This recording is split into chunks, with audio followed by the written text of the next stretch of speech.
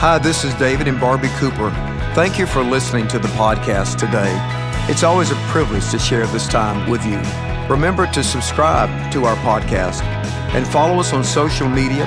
And for more information and resources to help you grow in your walk with the Lord, go to mountparan.com. Thank you for your generous support. It helps the ministry greatly. Today we're going to talk about one of my favorite passages of Scripture in the book of Hebrews, the unshakable kingdom of God. While the world around us is shaking with national and global changes, as Christians, we are citizens of an unshakable kingdom that gives us confidence for living. The Word of God tells us here in the 12th chapter of Hebrews, begin with verse 26 to 29. At that time, His voice, God's voice, shook the earth. But now He has promised, once more I will shake not only the earth, but also the heavens. The words once more indicate the removing of what can be shaken, that is, created things, so that what cannot be shaken may remain. Therefore, since we are receiving a kingdom that cannot be shaken, let us be thankful, and so worship God acceptably with reverence and awe. For our God is a consuming fire. Now you'll notice that there are two quotes inside this passage, and those are taken from the book of Haggai, chapter 2, verse 6, and Deuteronomy, chapter 4, verse 24. Those are the references to God shaking all things and to the fact that God is a consuming fire. And even the writer of Hebrews, inspired by the Holy Spirit, draws upon the authority of Scripture. Now, there's some important truths that we learn today about this unshakable kingdom of which you and I are a part. Think of a kingdom as a government, the way we would think of a nation today in a government, the word kingdom. Well, first of all, we discover that the unshakable kingdom is now. It's right here, right now. He says we are, present tense, receiving a kingdom that cannot be shaken. The word kingdom comes from the word king. It means the rule and the government of God. It is the recognition that God is king, that God is sovereign over all things. The unshakable kingdom is governed by the eternal sovereignty of God. The word sovereignty means the rule of a king, an all-powerful king. The psalmist said in Psalm 103, verse 19, the Lord has established His throne in the heavens, and His kingdom rules over all. His government rules over all. You may remember in the Old Testament prophecy of the coming of Jesus in Isaiah chapter 9, verse 6 and 7, for unto us a child is given, unto us a son is born, His name shall be called Wonderful Counselor, the Mighty God, the Everlasting Father, the Prince of Peace. Of the increase of His government and peace, there will be no end. The devil offered Jesus the kingdoms of this world when he tempted Him in the desert as He began His ministry. But Jesus refused the devil's offer. After coming out of the wilderness and not accepting the glory of the kingdoms of this world, Jesus initially began His ministry with one proclamation: the kingdom of God is here. Repent and believe the good news. That's found in Mark chapter 1, verse 15. It's interesting that Jesus refused the offer of the devil for the kingdoms of this world and their splendor. And He opted for a greater kingdom, an eternal kingdom, an unshakable kingdom. And He offered that to the world, a kingdom of righteousness and peace and joy. And you too at times, as I will, be tempted by the kingdoms of this world and their glory and their splendor. But it's important to reject the glory of the kingdoms of this world and to seek the glory of the kingdom of God. Now, when we receive Jesus as our Savior by faith in Him, we at that moment enter the kingdom of God. You become a citizen of the kingdom of God. And Jesus talked about this spiritual kingdom and how we are a part of the kingdom, which means our lives are now governed by the provision and the sovereignty of God. We're not ruled by the prince of the power of the air, the enemy. We're not ruled by the government of the world. We're not ruled by the spiritual forces of darkness. We live under the shelter and the protection and the provision of the God who is king over all. Jesus talked about when we enter the kingdom through the new birth. In John chapter 3, verse 3, He told Nicodemus the Pharisee, you must be born again. Unless a person is born again, they cannot see the kingdom of God. And He went on to say, you cannot enter the kingdom of God. You can't see it, you can't experience, you can't know it, you can't enter it unless you're born again. And we're born again through faith in Jesus. In Matthew chapter 11 and verse 3, Jesus said, unless you change and become like little children, you'll never enter the kingdom of God. You see, some people have an adult faith.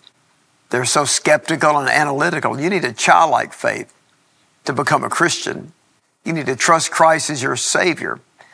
You don't have to understand everything and figure everything out in life. In fact, there are many mysteries you'll never figure out. He said, unless you change, get past your intellectual objections to the gospel and become like little children, you'll never enter the kingdom of heaven. Some people's intellect or perceived intellect keeps them from the kingdom because they can't trust the Word of God. I pray that you will never allow your intellectual objections to keep you from the kingdom life God has for you. Become like a little child. Simple faith and trust in God will save you.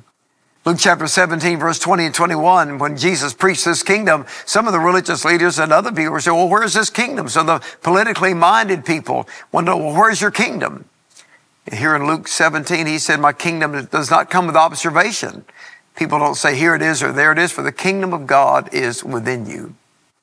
Colossians chapter 1, verse 13, the Apostle Paul says that when you and I believe Christ, when we trust Christ as our Savior, that God transfers us out of the kingdom of darkness. That means sin, the rule of darkness. He transfers us out of the kingdom of darkness and into the kingdom of the Son He loves. Think about that, being born again through faith. There's a kingdom transfer. You come out of a kingdom of darkness, no longer governed by sin and darkness and confusion and fear, but you live in the safety of the kingdom of Christ. So the kingdom is here and now. It's a reality. Once I'm born again through faith and you're born again through faith in Jesus, we enter the kingdom. The King reigns as Lord on our hearts. We live in the spiritual kingdom inside a natural world. But this unshakable kingdom is also a kingdom to come. We have the kingdom now in a spiritual sense, but the kingdom is going to come at the end of all ages in a different kind of way, in a complete, tangible way. So here Hebrews 12 tells us that a kingdom that cannot be shaken. This is an eternal kingdom. Everything in this temporary world is changing. It's being shaken, and we feel it today in our generation. But this passage reminds us that in the future, that the future of the world belongs to God, and it is guaranteed. At the end of all time, where's history headed? It's headed toward the eternal kingdom of the Lord Jesus Christ. The Holy Spirit is the one who guarantees our eternal inheritance in heaven. Listen to Ephesians chapter 1, verse 13 and 14. Having believed in Him, in Jesus, you are marked in Him with the seal of the promised Holy Spirit, who is a deposit guaranteeing our inheritance, the redemption of those who are God's possession, God's people. You don't need to fear the future, worry about the future. You don't need to feel like the world is going to break apart, that the world is going to be destroyed by an atomic war or by climate change. God is sovereign of the world. God controls the climate. We can care for the climate, but God controls the climate. And God governs the world. God keeps even the nations that go into wars and rumors of wars and conflict. But God sets boundaries over what empires can do. God's not going to allow the world to be destroyed. The future belongs to God. And inside all of these changing earthly kingdoms that come and go, every Christian, every child of God is a member of the kingdom of God, an unshakable kingdom. And the kingdoms of this current world belong to God and Jesus. In fact, the Bible says when He returns that Jesus will reign over all the kingdoms of the world. Listen to Revelation chapter 11, verse 19. John heard loud voices in heaven praising God. Now the kingdoms of this world have become the kingdom of our God and of His Christ, and He will reign forever and ever.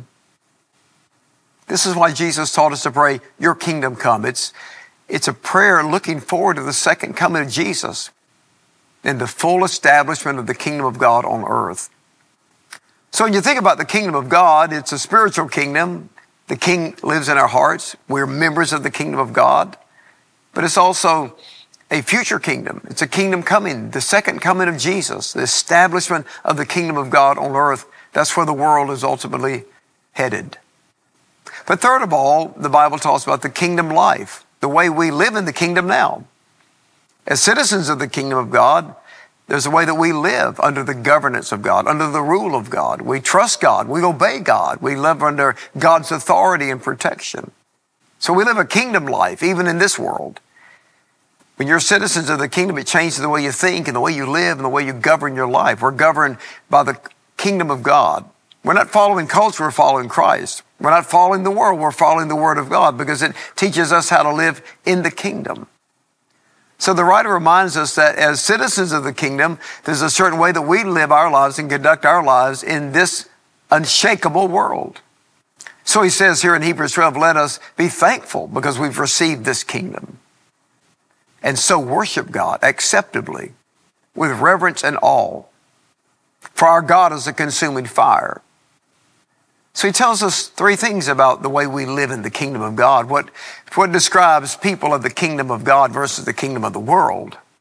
First of all, we're people of perpetual praise. He says, since we're receiving a kingdom that cannot be shaken, let us be thankful. We should live every day with gratitude, not complaint, not envy and jealousy over what somebody else has, but gratitude for what we have.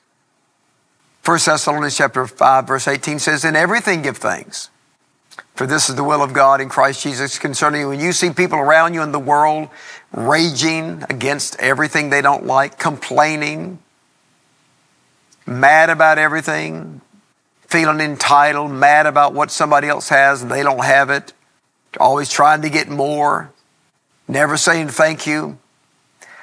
That's the way the kingdom of the world operates. But you're not in that kingdom. You live a kingdom life inside the worldly kingdom. In this kingdom, in the kingdom of God, we are a people of perpetual praise. We're always worshiping, thanking God for His blessings, His grace. It's one of the greatest marks of kingdom people is a perpetual praise every day to thank God. This is the day the Lord has made. Let us rejoice and be glad in it. Don't be part of people's gripe sessions. Don't join in with their complaining spirit ever. It's unchristlike and it's not a part of this kingdom of God. Let's learn to live as citizens of the kingdom and be thankful. But also, as we live in the kingdom of God, we are people that worship God. He says acceptable worship. Worship that is pleasing to God. It's not ritualistic worship, just worshiping because it's required.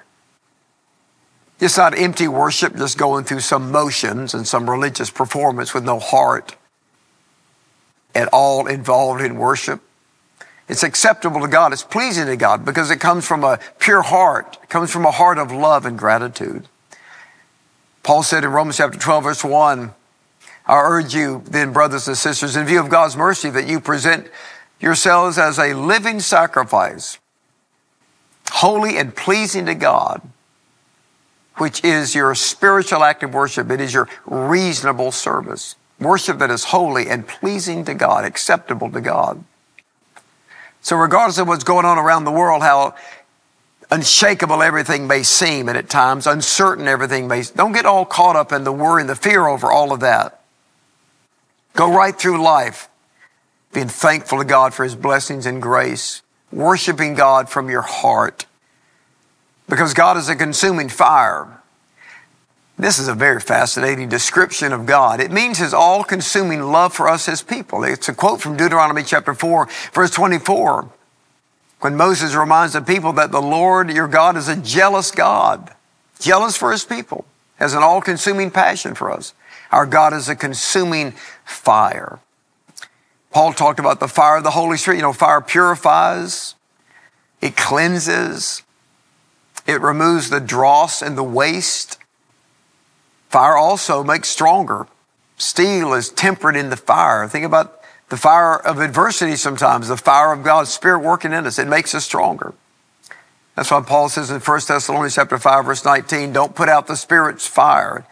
When John the Baptist said of Jesus, He'll baptize you with the Holy Spirit and with fire. We have fire, we have energy, we have passion for God. That's what it means to live in the kingdom. And it's a great way that you and I become witnesses to others when they're living their lives in fear and uncertainty about everything shaking in the world. They see us being unshakable, unmoved in our faith, unmoved in our hope, going through life thankful to God, worshiping God, full of the fire of God, full of enjoyment and enthusiasm, optimism for life. you too can live a kingdom life, even in this world. So I encourage you, don't become easily unsettled by the changes in the world. These changes come and go. I know they're alarming and they're real and they create difficulty for people in this world. But in this world, with all of its difficulty, we are God's people. We're also citizens of another kingdom. So let's worship God today and be thankful for all of His grace and His blessings, knowing that God has us safe and secure in the unshakable kingdom. Join me for prayer. Lord, today we thank you for what a hopeful passage of Scripture to remind us that we're citizens of heaven. We belong to you, that things may change in this life, but you never change. Give us the grace today to be thankful, to worship, to be so full of the fire of the Holy Spirit that others see Christ in us, the hope of glory. In your holy name we pray. Thank you for joining me for this time to dig deep in the Bible study. Invite your friends and your family to share. This is an amazing Bible study we have every week, and there's so many people around the world that share together as we study God's Word. Sunday's coming. I look forward to seeing all of you for worship as well. It's the Lord's Day, and I always invite somebody to go to church with you. Let me ask you today to make sure that you follow us on the social media platforms, the Pastor David Cooper Instagram and the Mount Paran Instagram. You'll see so many updates on ministry, so many exciting things that we are doing here in Atlanta, around the world, that you're a partner with as well, no matter where you are. And it's a great way for us to stay connected as the Mount Paran family. I trust that you will have an amazing day today. I look forward to seeing you for worship this Sunday. God bless you. Have a great day.